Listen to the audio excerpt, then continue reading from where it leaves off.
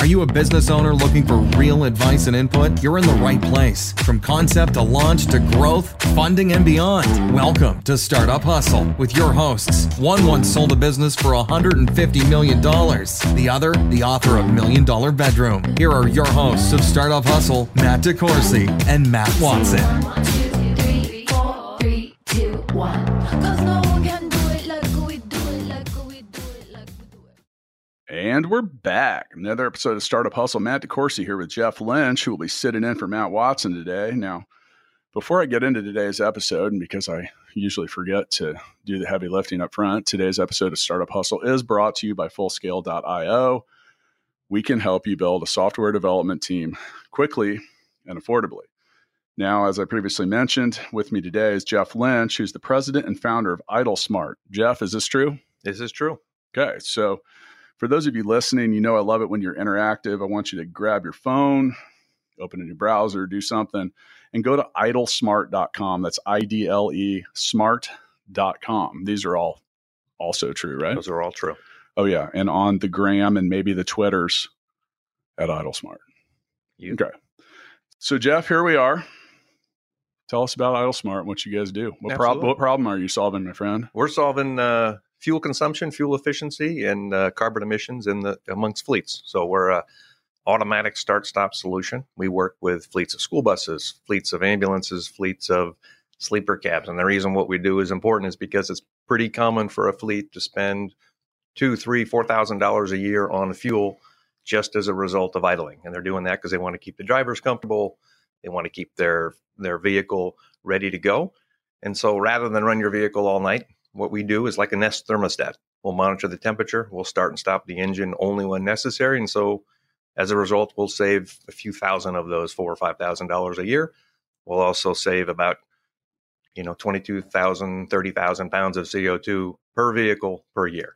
That sounds like a lot. I'm not sure I know how to actually measure gaseous matter.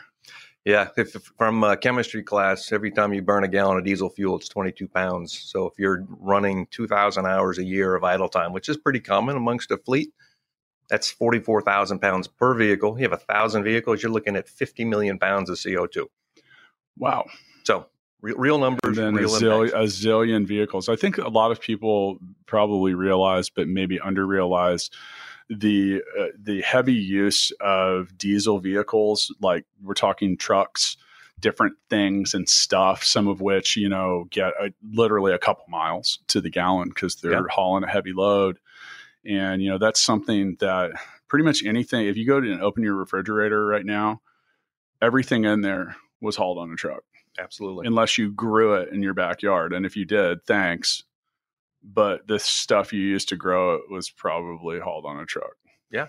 Everything's on a truck. Everything's on a truck at some point. And cars, trucks, and buses, man. Yeah, and it's not going away. Yeah. It's something that trucking is the fabric of our economy. Sure. It's not super sexy, but everything's been on a truck. And you're right. An average truck might get 7 miles to the gallon. Yeah. And that's pretty good. Sure. Now with that, and we don't pursue political avenues. I am a personal believer climate change is not a political topic, people. It's a scientific fact and a reality. So get over it. That's as political as I get on this show. But This is reality, man. Things are changing, and this is this is real stuff. And I think that when people look at global problems and problems in general, we first have a tendency to look for the silver bullet solution. What is the solution? In the case of climate change and some of this stuff, the solution is a whole lot of solutions. And I want to thank you and commend you for using entrepreneurship to do something about that. And I think it's the businesses like IdleSmart, regardless of what stage you're at or whatever, that collectively are going to determine what kind of world our kids live in, right? Absolutely. Because you're right. There is no singular solution, right? And the reality is it's the proverbial village. Mm-hmm. And I think one thing I'd say is, the industry, the manufacturers have done a great job being cleaner. The engines you see in a diesel truck today are infinitely cleaner than your lawnmower you're pushing around your yard from a particulate matter standpoint. So they've made huge strides. The second is one of the reasons this works is you're getting a financial payback and you're getting an environmental payback. And actually, those two tend to be at odds with each other a lot of times, or you think they're at odds with each other. The reality is they're not. You can get a 1-year payback on this and save meaningful amounts of CO2, right? So it's a win for everybody. I think over the last 20 years, that's become a lot more accessible, meaning like some of these solutions are a lot more visible. Where Absolutely. 20 years ago, they might have seemed a little more obtuse. You had to make that philosophical choice of, we're going to go do this, right? And I'm going to sacrifice other things. And the reality is you don't have to do that anymore. I think on some level too, as an entrepreneur, a startup founder, and I take the same approach. So I mentioned before we recorded, at Full Scale, we currently have 185 employees in the Philippines, and the infrastructure there is a little different than here, and they haven't been as progressive when it comes to things like recycling and stuff like that. And those are things we've mandated in our office. Like I'm almost just as proud of our recycling program at our office as like the growth of the company. And last time I was there, I was literally taking pictures and like posting them on Facebook. Yeah. But with that, these are the things that matter, and businesses are the biggest offenders of carbon footprint and a lot of different stuff. So, I mean, look, man, we can all get along. Absolutely. We can figure it out. It's interesting. Just requires a little thought. Yeah.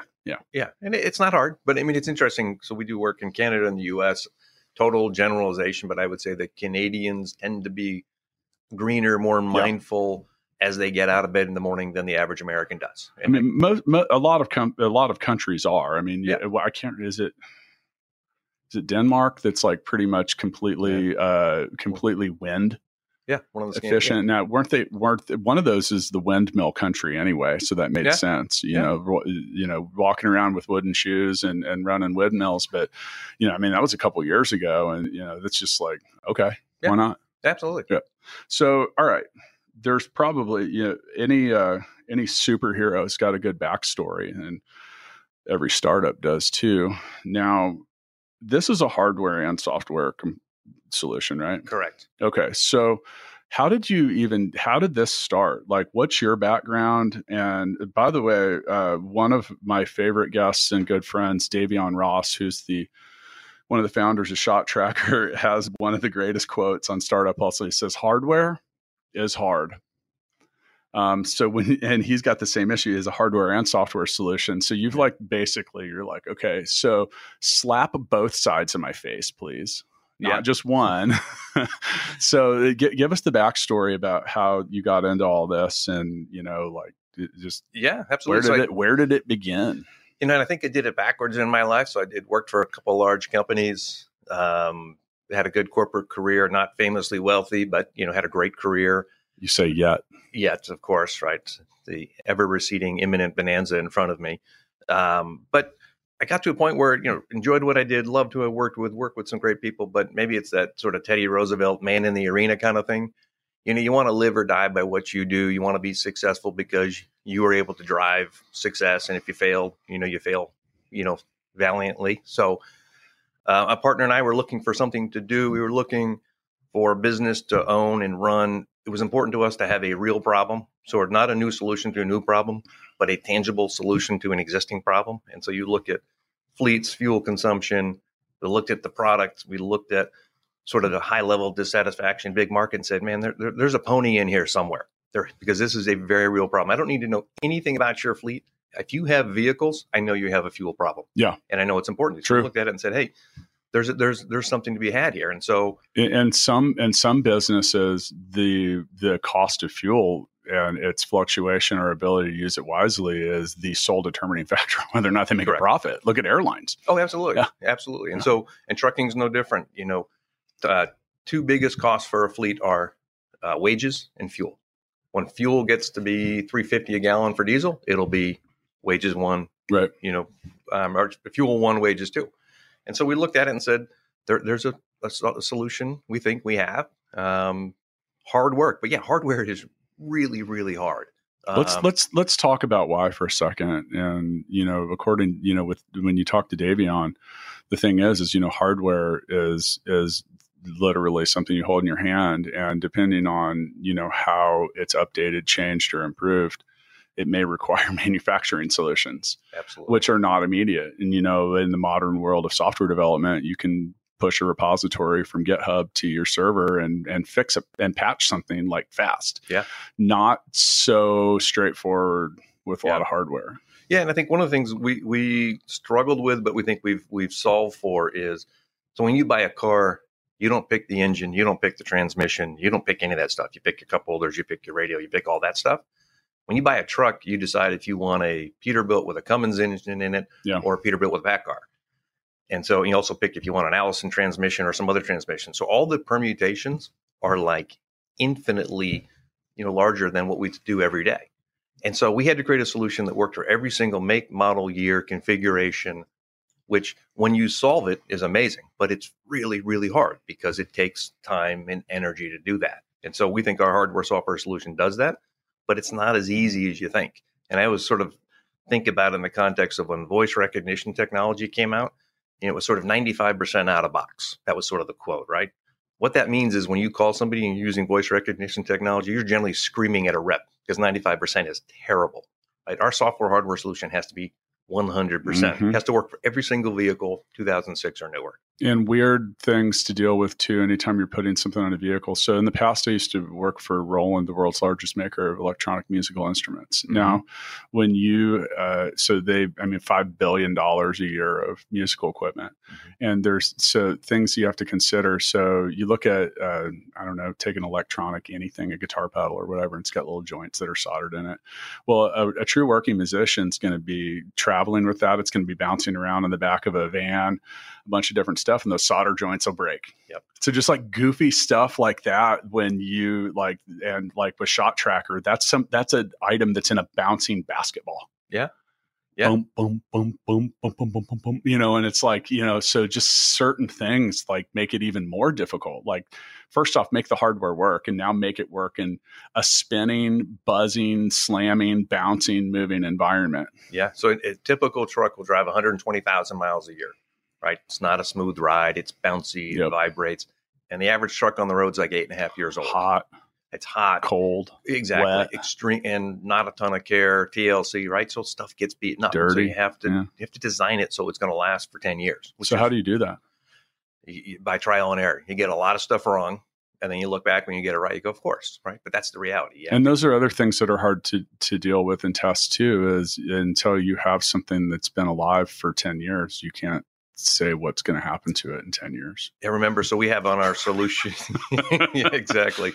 So we have on our part of our product is we measure the hood angle because we don't want to start a truck when the hood's open because of technicians and safety. It makes complete sense. And oh man, there's more to consider. Yeah, and so we have to make it safe. Yeah, and so we had a Mercury switch that measures the hood angle.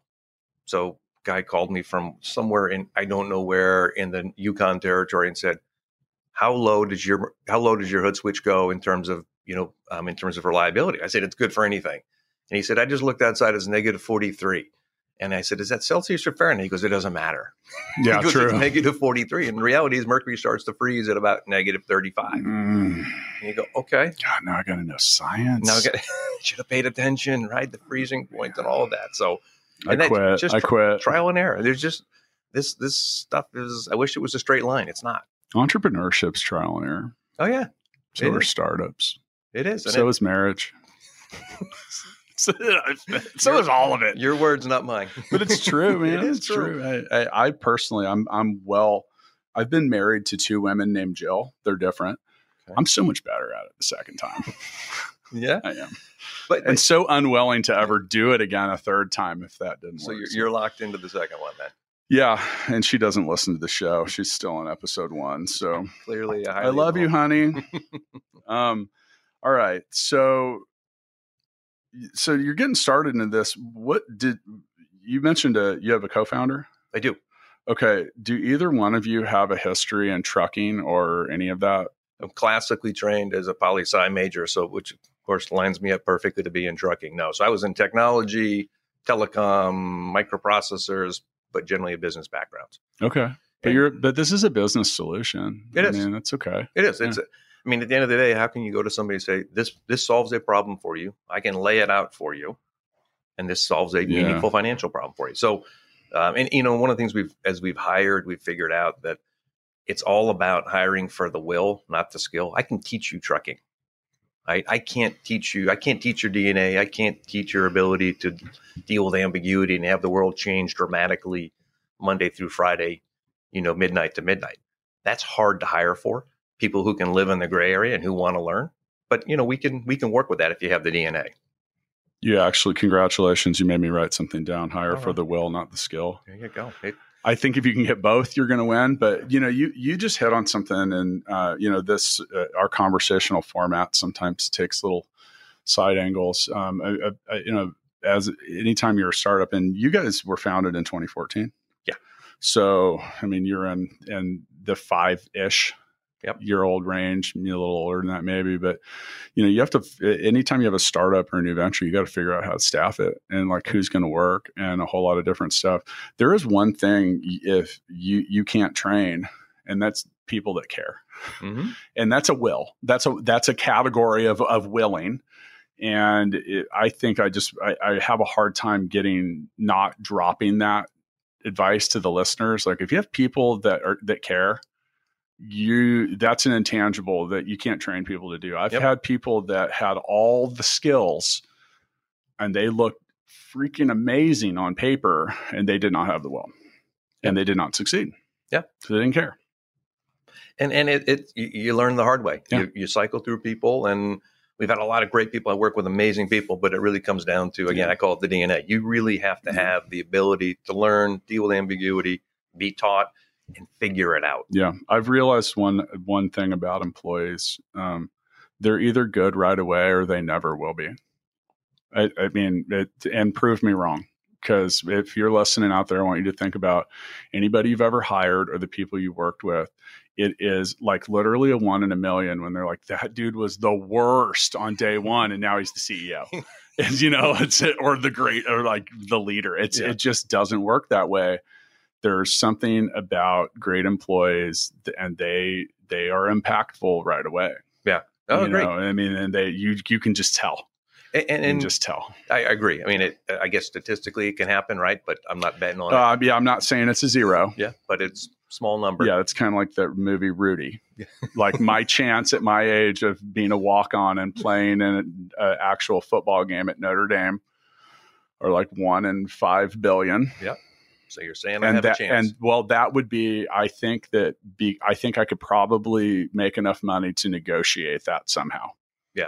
But I think I could probably make a big enough donation to like play and one play in a 63-7 lead for the last play of the game. Exactly. And it might be a kickoff.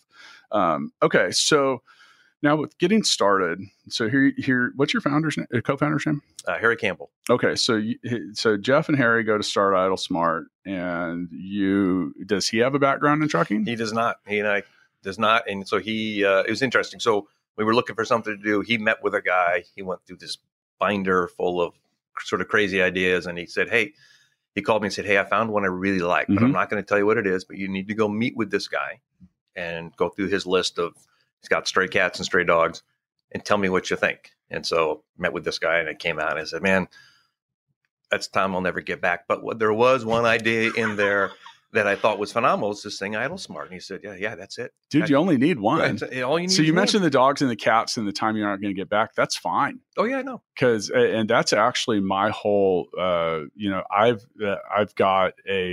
a harbor full of unsailed ships. Yeah. Now ships are meant to be at sea. Yeah.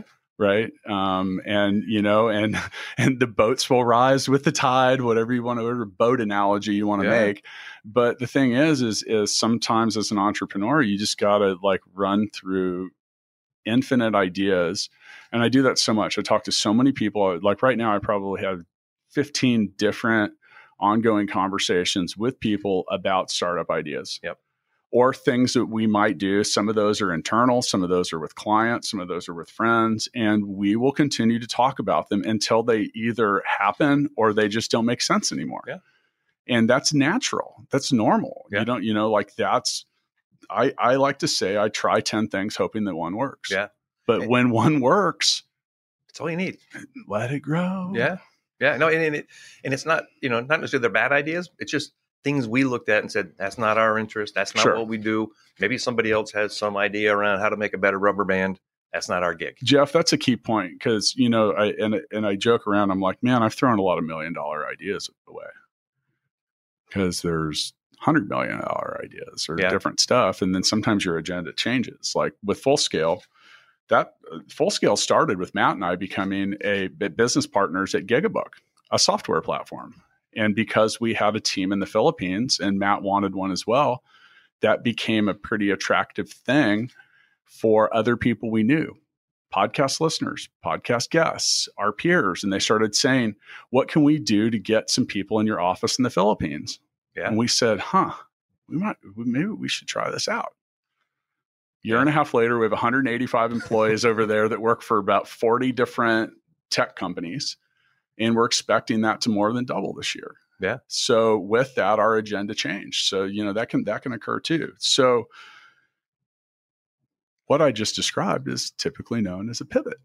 Yeah. Pivots can happen for reasons that are good or bad. Have you guys had any pivots, or where have you had to change direction or perhaps tried and failed? Or a lot of tried and failed. Yeah. I think normal. Two of the things that stand out, we started off with our channel strategy was going through a dealer network, pretty well established in the industry, made a lot of sense, right? Everything flows through a dealer network. What we found out is that for what we sell, which is a pretty high tech solution, it's a terrible network. Yeah. It's not because they're bad people, just because they don't understand how to sell a product. They can sell brake pads, they can sell clutches, they can do all that stuff. So we spent probably 9 months pushing hard on that and realizing not working. Well, if Watson was here today, he'd talk a lot about that because especially in early stage, it's sometimes easy to look at what seems like this mega sales channel. Yep. And you put all your effort and energy into it, and then you can be disappointed because they're focused on all the other stuff that matters to them, and you can quickly realize that you're just another item on the shelf. You get the Mr. Blutarsky 0.0, right? It's just not working. And then so that was one. Was that my GPA? It was my GPA. Mine was close. Mine was close. And but to throw that out there, I am very transparent. I have dropped out of 5 colleges. Okay. Yeah. Gives you a lot of alumni weekends to go back to. No, I'm not an alumnus. No. I qualify as what they refer to as a Subway alum. That means you either are just a huge fan or you went there and didn't finish. Okay. I get you. I'm in the class of infinity. Okay. Yeah. So that was one. Just channel strategy, complete miss. Second was we had a platform. We launched our products, 14, actually had a really good year, 14, 15. One of the things we looked at is it was incomplete feature-wise, so we added some other features, and it wasn't remotely connected. So we actually rebuilt the product all over again and said, we're going to take what we do, we're going to evolve it because we could do really well with a portion of the market, or we think we could do amazingly well with all of the market. Sure. And so we rebuilt the platform in 2016, 2017, relaunched it, put a wireless modem on them, add some data elements to it. It's a major shift. I mean, you're literally pulling yourself out of the market after you've just spent all this time and money. But you have to say, you know what? In 10 years, this dog's not going to hunt. I need to have something different. Right. So we pivoted and redid it again. I think a common mistake that startups just in general don't even care about the industry make is trying to be good at 5 things before they're good at 1. Yeah. And that's advice that I give a lot. And then also maybe if you're trying to be amazing at 5 things, maybe one of those is really only one that mattered anyway. Yeah. The other things are just kind of ancillary. Yeah. So in your case at IdleSmart, and once again, go to idlesmart.com, check them out on social media, IDLE smart.com. But I say so often, saving money is making money. Mm-hmm. If your solution can help people save time, if it can help people save money, and really if it can just give someone some peace of mind or eliminate something they hate doing, you're onto something. Yeah. You have a boat that might float. Yeah. Lots of boat references today, even though we're talking about trucking. It's okay. It's all transportation. You have a truck that I don't have. Let me bail you out here. For our production staff, why don't I have more truck references in here? But one of the things we talk about internally is, we want our product to work, save money, drive down fuel expense. But in a weird way, we don't want to be engaging with our customers 24/7. It's sort of like the water company. I turn on my faucet, the water comes out. That's all I need them to do. We want to have a positive relationship with them, but it just needs to work. And I think in this industry, which is really reactive, thin margin, if you can do something that provides value consistently and reliably, you do great. Yeah. And they shouldn't have to talk to a human 7 hours a day to figure it out. Yeah. At Full Scale, the people have asked me, they're like, how do you know when your clients are successful? When I never hear from them, unless they want to buy something. Yeah. Because I mean, realistically, like our whole model is set up to be no touch. Like we get you onboarded. You're working directly with a team that reports directly to you. They are your long-term solution. I don't provide any value by being in the middle of that at any point. Yeah. So, that's a good answer. Another thing too is it's expensive to talk to your clients all day. Really expensive. And as the founder of Gigabook, which starts at $15 a month, if you're a $15 a month account, I cannot afford to ever take a phone call from you. Yeah. Yep. I can do one a year as long as it's less than 20 minutes. Yeah. Past that, you have destroyed my margins. Yeah. And it's not a good fit for either, right? Yeah. By the way, one of the things that if you do have a low entry, I mean, like a $15 a month SaaS product, we literally won't do a phone call with you. If you have 5 seats, we will, because we can actually afford it. So figure out when and where. There's so much info. The Matt DeCourcy School of Customer Service is not widely accepted, but I believe it's 100% right, because I don't believe that the customer is always right. Customers do what you let customers do quite often. You give them the free ketchup, they're going to take a lot of ketchup. Sometimes, yeah. Well, I mean, at some point, did you have a drawer full of Taco Bell sauce? Absolutely. Yeah, I still do. And I don't eat tacos regularly. Yeah, but it was free. But the point is figure out, like, you can have certain things in your business that, like, okay, so we have fired users from Gigabook. Like, we had one lady that was 70% of our support tickets, and she paid $15 a month. I didn't realize this because I don't do too much with Gigabook. I'm not involved with it every day, but I saw it in a report and I was like, why are we even handling, like, we lose significant money monthly, even replying to this lady. Yep. And by the way, they weren't actual things that were wrong. Just user error. Yeah. And some people are just high maintenance, high touch. Yeah. So figure out what works. Okay. So the other thing I was going to add in that we tried to do a little differently is I come out of sort of large companies that are, again, great experiences, but from a customer service standpoint, so we have a lifetime product warranty on all of our parts. People look at that and go, why would you ever do that? One, because why would you ever do that? One, because it differentiates us. Two, financially, it actually makes sense. We don't have a lot of damage. We don't have a lot of issues. But the reality is, we should put a product out there that works. Mm-hmm. Now, if you break 9 components a week, we're going to have a special conversation in the special room about what you're doing. But the reality is, put a product out there that works. If people break it, have a mistake, have a problem, give them a new one. Is there a software or something else that generates revenue with that hardware product that makes it that really makes that make sense too? Yeah, there are. There's some other. Well, there you go. Yeah, and so we don't want to be in the parts business. We want to be in the we provide value business. And so if it's HP doesn't make money selling you the printer; they make money selling the ink. Exactly. But for the world's most valuable commodity, which is apparently printer ink. $6 million a gallon, exactly, roughly. Exactly. Yeah. I have some unique perspective on the printer industry because Lexmark has 2,500 employees in Cebu City, where our office is in the Philippines. And a lot of our employees have worked there. I've still not answered the question of why is printer ink literally the most expensive commodity in the universe? Right up there with razor blades, though. Razor blades are cheap compared to printer ink, man. By the way, with razor blades, that's a classic example. We'll use fancy word, oligopoly. Yeah. That's when less than 3 companies control 97% or more of a market. Yep. And that means that there's no competition. Which means you can charge $27 for. Typically, it's not even 3; it's typically 2. Yep. Name 4 brands of razor blades, Jeff. Gillette, Wilkinson. Probably owned by Gillette or Schick. Yeah, or Schick. There you go.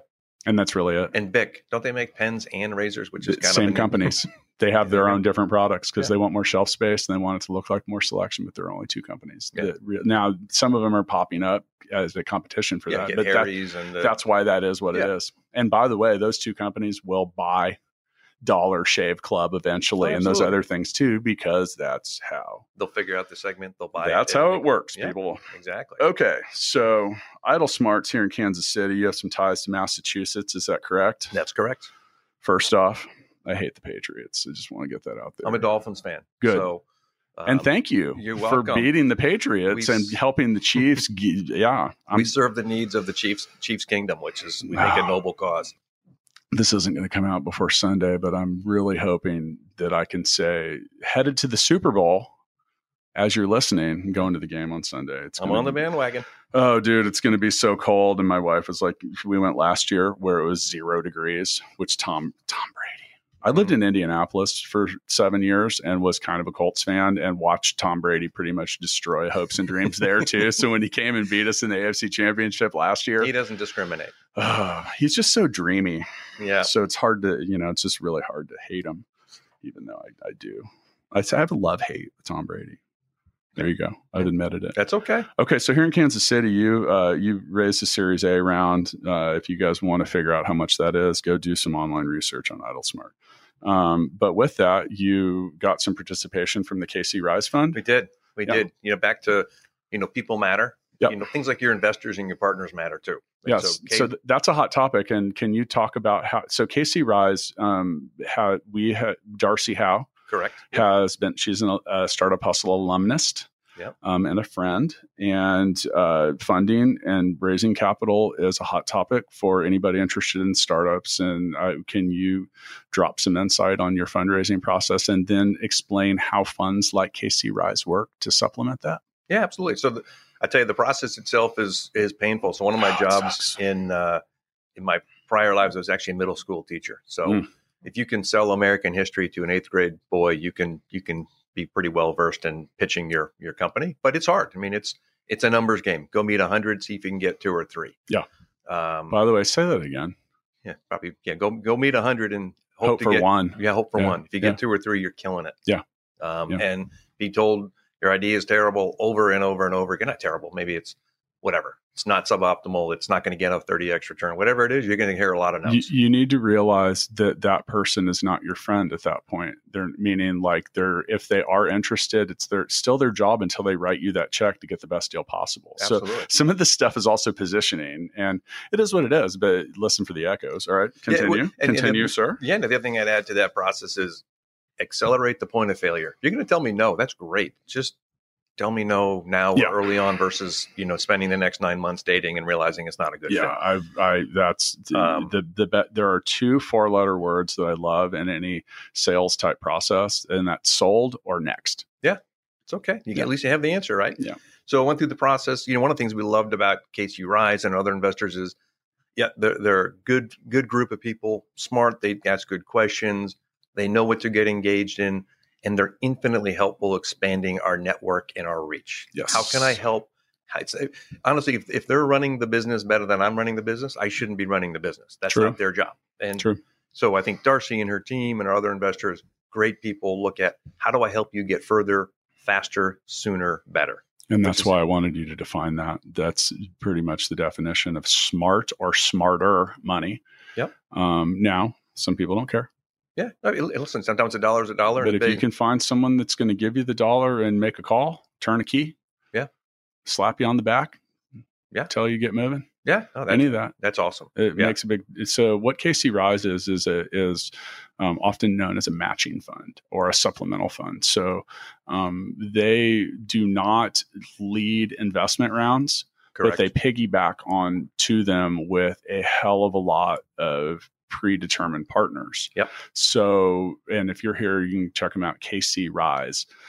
So I'll give you an example. Let's say you've got a company that's right for funding, contact them and ask them which of their partners might be interested in what you're doing, because they very well, or some other fund similar to that, will maybe make it so you don't have to contact 100 people to find one. Maybe they'll give you 10. It's a good place to start. I think the second episode of Startup Hustle ever, episode 2, is called Getting Funded Sucks. Yeah, it does. 100%. It is. I hate it. It is the most humbling, frustrating, difficult, lame. If I had a thesaurus right now, I would open it to lame and just read a list. But yeah, it's tough, man. And you got to keep in mind and go back and look for the episodes that were related to raising money or venture capital, because they're very informative. But the guests will literally tell you why you're looking for 100 places hoping one wants to talk. They're looking at 100 applicants, hoping to maybe find one. I have a simple sales formula that I've used for years that I come up with. I call it 10, 8, 4, 2, 1. You have to find 10 people. Only 8 might even acknowledge you're there. 4 of them will be interested in what you're talking about. You're hoping 2 are qualified and 1 might buy. Yeah. And that was a might. So, and this is a proven thing. So therefore, if I said, using that formula, what's the next best thing that you should, what should you do next? You asking me that? Sure. So I think the good thing, let me add on just the investor side. Our lead investor is Mass Clean Energy Commission. So leaving Tom Brady out of it, in Massachusetts, every utility bill has a little surcharge, and they take that money and they put it into a fund, and that fund invests in clean energy startups and jobs and things in Massachusetts. So we're a beneficiary of that. So great program. Comes from the governor. It's been phenomenally successful. But as you go to see potential investors, even in those, the 10, the 8, the 4, the 2, the 1, there's a handful of those that want you to do things that probably don't line up with what you think is right. And you got to be open to say, listen, these guys want to write a check for X, but you know what? They want us to make bowling balls. You know what? That's not our business. Right. And it's not going to work long term. And by the way, the answer to the 10, 8, 4, 2, 1 question is find as many people as possible. Yeah. So make that 10X, right? Yeah. Or it's no different than selling, right? What goes in the funnel comes out. There's a mathematical relationship. Yeah. Sorry, I didn't answer the question. No, it's fine. My bad. Pass. No, it's okay. It's okay. No judgment. Remember the 0.0 GPA? That's in that same general theme. I'll tell you what, there's a couple things. You mentioned earlier that you kind of alluded to the fact that you took a non-standard path to being a founder. There is literally just data everywhere. There's a huge misperception in the relative makeup of a startup founder. It's actually the most successful age for startup founders is 45. Yeah, And so, but in Hollywood and certain things, we pick a couple people. You look at here's Zuckerberg and he made Facebook and blah blah blah. Here's this guy and he invented this cryptocurrency. Yeah, well, those are the outliers. Yeah. So that's actually not a non-standard path. It's actually by the way, I turned 45 this year, so I'm hoping to add to that stat. This is it, man. This is the year. Well, I mean, a lot of it has to do with you get a reasonable amount of experience that comes in there. You're still young enough. They say you have your earning, you have your learning, earning, and yearning years. So prior to that, you're gaining your experience. Yeah. Then, typically in that scenario, in the late 20s, sometimes early 30s to about 50. You have your earning years. And then you are yearning to retire or do something different, which is, you mentioned earlier, you made an analogy about a dog that won't hunt. A fat dog doesn't like to hunt. So you put in some years, you start to slow down a little bit. Yeah. So you get those yearning years, but well, and I've had a lot of different jobs. One of the companies I work for really believed in moving people all around. So I have a finance background, but first thing they said is don't go work in finance, go work in customer care, go work in strategy, go do anything but what you know, because we want well-rounded leaders. Yeah. And that serves me well, even if it's things I know I don't ever want to do again. Sure. You get informed by the experiences you have. And so I would get that mid 40s, late 40s, you've seen enough to say, I think I have a pretty good feel for how the business works. I can apply my learnings. Even as a teacher, I apply those learnings every day. You're basically conveying a message to somebody. Yeah, I'm an honor student at Startup Hustle University. I get about a 1-hour lesson every day on who knows what. Yeah. It's actually what I really enjoy about hosting the show is I literally, for about an hour a day, have an interesting, engaging topic. I'm very passionate about business, entrepreneurship, and commerce, all that stuff. So, but I look back at in the next week, by the time you have heard this, the 250th episode of Startup Hustle will come out. That's awesome. It's a lot. Congratulations. And it's just a lot though, you know, and but it's fun. And that creates a well-rounded verse. By the way, here we go. I'll drop a little life hack on you. There's a cool app called Blinkist that you can subscribe to. It's like $10 a month, and it gives you a 10 to 15 minute condensed version of popular books. Okay. It's almost like Cliff Notes, but audio. So in 15 minutes, you can get all the key points out of business books. There's your commute to home. It's like in the Matrix where Neo plugs in and he wakes up and he's like, I know Kung Fu. You can upload it all in minutes. So, okay, well, let me ask you a question. Please. So you 250 podcasts. What are the themes you hear out of all those? What are the things you take away and say, I always hear ABC? Oh man. I mean, first, the entrepreneurship is hard. Yeah. Really hard. That people experience a lot more failure than they were maybe expecting to in the beginning, and how they handled it had everything to do with whether they were successful or failures. And then I think the third part is, kind of related to something I definitely would have listed as a possible thesis before starting this. And that's that if you're not passionate about what you're doing, you're probably going to quit. Yeah. So, and I think that, then you talk about raising money and stuff like that. We get, so Full Scale's invested almost $1 million in the last year in startups. And with that, I can tell right away if someone's passionate about what they're doing, and if they're not, next. Here's another little pithy quote. A guy I worked with told me this: you believe in what you're doing or believing what you're doing. Yeah, there you go. If you don't like what you do, that's okay. Yeah. Change it. Work to change it. No, yeah, and I agree. And that's it. And the thing that, you and I were speaking before we hit record about the show in general, and you mentioned that you enjoy, and you have listened, thank you, that you enjoyed the fact that we have transparency about that this is not easy. Yeah. It's not. Entrepreneurship is hard. It's brutal. It really is. And it's made harder by all the public signs, even though they're a fraction of the signs of all the goodness of why aren't you a billionaire now? Why is it taking so long? Why? And by the way, no one gets rich fast. That's that is back to that 1 in a billion kind of thing. It is a marathon. It is also a sprint. It's just 10 different kinds of brutal. And I think that's another recurring thing is that, it is that will age you. It's funny because I am overwhelmingly optimistic. There are two things I am not optimistic about, and that is raising capital and the amount of time it takes to arrive at a destination. Yeah.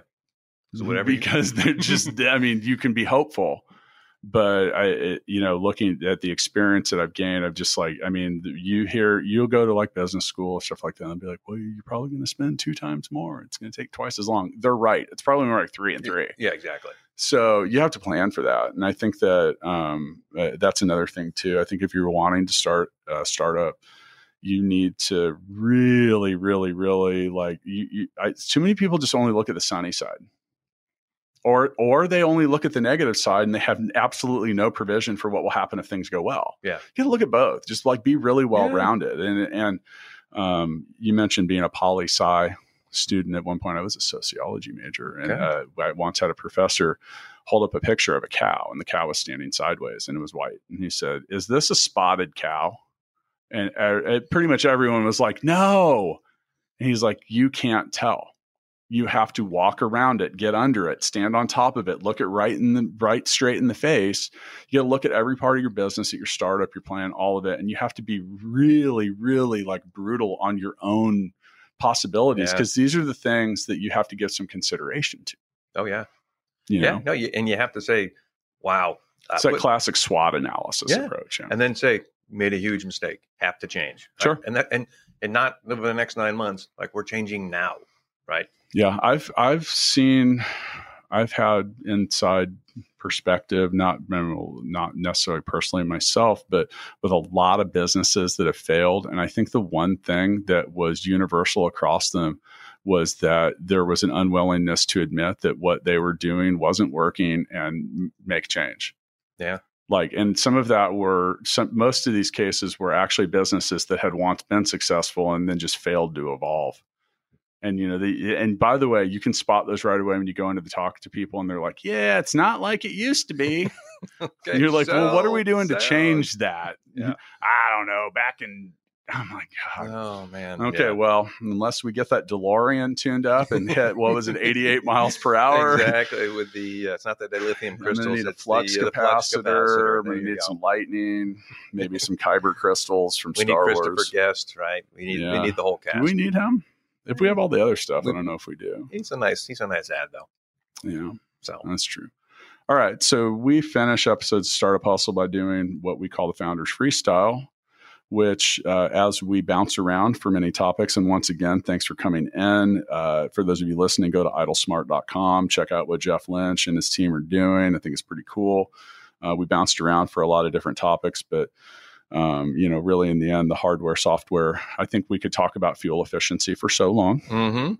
We can improve it. Sexy. We can do better with it. And Yep. you guys really like what you're doing and the approach at it, but I want to give you the mic to just kind of say whatever it is that you want to say on our way out. Okay. Well, I appreciate it. It's been great to be here. Yeah. Thanks for coming Great being with you.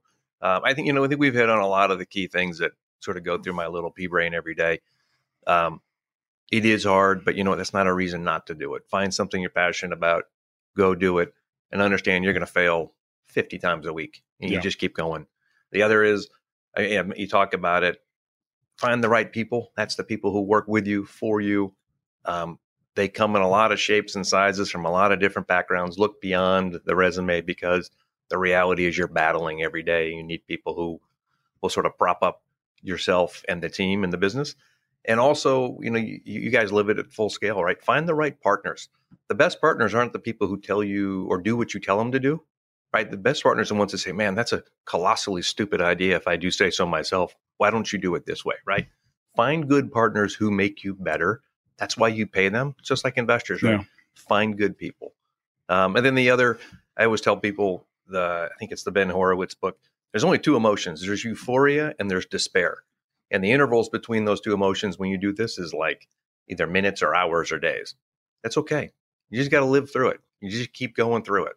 Just if you believe in it, just keep going through it. Yeah, I think you're right on all that stuff. I made a point to write down, but believe in what you're doing or be leaving what you're doing. Now, I'm going to expand on that in Congress with something else we mentioned, and it had to do with people that were working. You talk about getting the right people around, especially when you have a small team. I want you to look at your team and think of it as a percentage. So if you have a total if you have 4 people at your startup and one of them doesn't believe, that means 25% of your company does not believe in what you're doing. Now, you can get away with that. At full scale, if we have one person out of 200 that doesn't believe in what we're doing, I think we'd be doing pretty great. Yeah. Right. Let's just be realistic there. If 25% of our staff didn't, and that would be 50 people, that would be that we have something catastrophic either brewing or already occurring. Yep. And with that, small teams are ripe for contagion. Yeah. So it's sometimes, I was talking to someone recently who was describing a problem they were having, and I said, dude, you don't have a problem with your business. You have a problem with someone at your business. And it was really just one person there that just seemed to be serving shit sandwiches to everyone for lunch. Now, there's something about shit sandwiches, and that's if you eat one, nothing else tastes great for a while. Yeah. And you need to either hurry up and eat it really quickly or figure out how to not get it on the plate. We one of the things I learned early on, which was hard, is when you hire the wrong person. So a traditional journey is it takes forever to get him or her out, right? Not me. And, back to get that accelerating the point of failure. We had a guy, super good guy, not a good fit. Yep. Realized it right away. He didn't go from 90-day probationary period to being next in line to be CEO, right? Just wasn't going to work.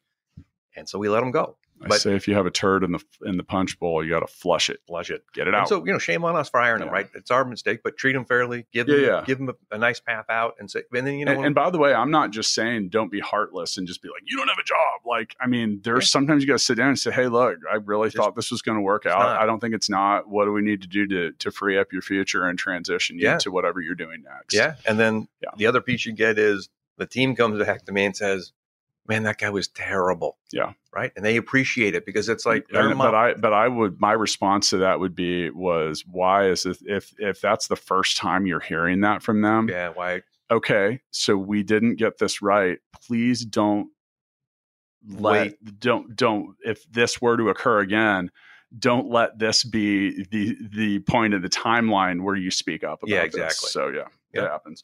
And also, when you're hiring and staffing, if you have a small company, dude, let the applicant talk to everybody there. How hard is it to let one person talk to the other two people that are there? Because they're going to live it with these people. Take your time. You succeed or fail when it comes to hiring or when it comes to employees at the point of hiring them. Yeah. I mean, that is so much about it. I mean, there's obviously a zillion different components that occur after. You got to treat people well. You got to, people want to feel like if you want to get people to believe, you have to believe in them. Yeah. And then what they do matters and they get latitude to do what they think is right. But yeah, it's hard. The what you do matters thing is at Full Scale, we use a phrase called client obsessed. It is actually for the benefit of our clients, but more so for the benefit of our employees because it creates a purpose-driven existence. Like, know that what you're doing matters, and like that's hard to convey if you have remote teams because they're disconnected often from the bulk of the company, and they don't get the fully immersed version of how important what they're doing is, and so it can feel like a cog. Yeah. And, with that, and I'll close with this, we mentioned earlier that, look, not all clients are created the same. Not all users are the same. That is not a reality. Pick and choose your clients and who you do business with wisely because, great clients are like great partners. They're like great investors. They're going to be as invested in helping you many times, and they're going to pay you and they're going to grow with you. And if you can help and find ways to make them successful, they're going to notice. It's kind of like that caring employee. So, yeah, absolutely. So with that, and now that we've taught all of these amazing life lessons about caring, sharing, belief, give me a big hug. Will and I know. If you see a picture of Jeff and I embraced later, that's different than the picture that Ryan Weber from the Tech Council and I have hugging at the Celine Dion concert. I'm going to let you guys all picture that. I'll see you next time. Thanks so much for listening to this episode of Startup Hustle with Matt DeCoursey and Matt Watson. For more great content and to stay up to date, visit startuphustle.xyz. And if you enjoyed today's episode, please rate and subscribe, and we'll catch you next time on Startup Hustle. Cause no one can do it like we do it, like we do it, like we do it. Cause no one can do it like we do it, like we do it, like we do it. Cause no one can do it like we do it, like we do it, like we do it. Cause no one can do it like we do it, like we do it, like we do it.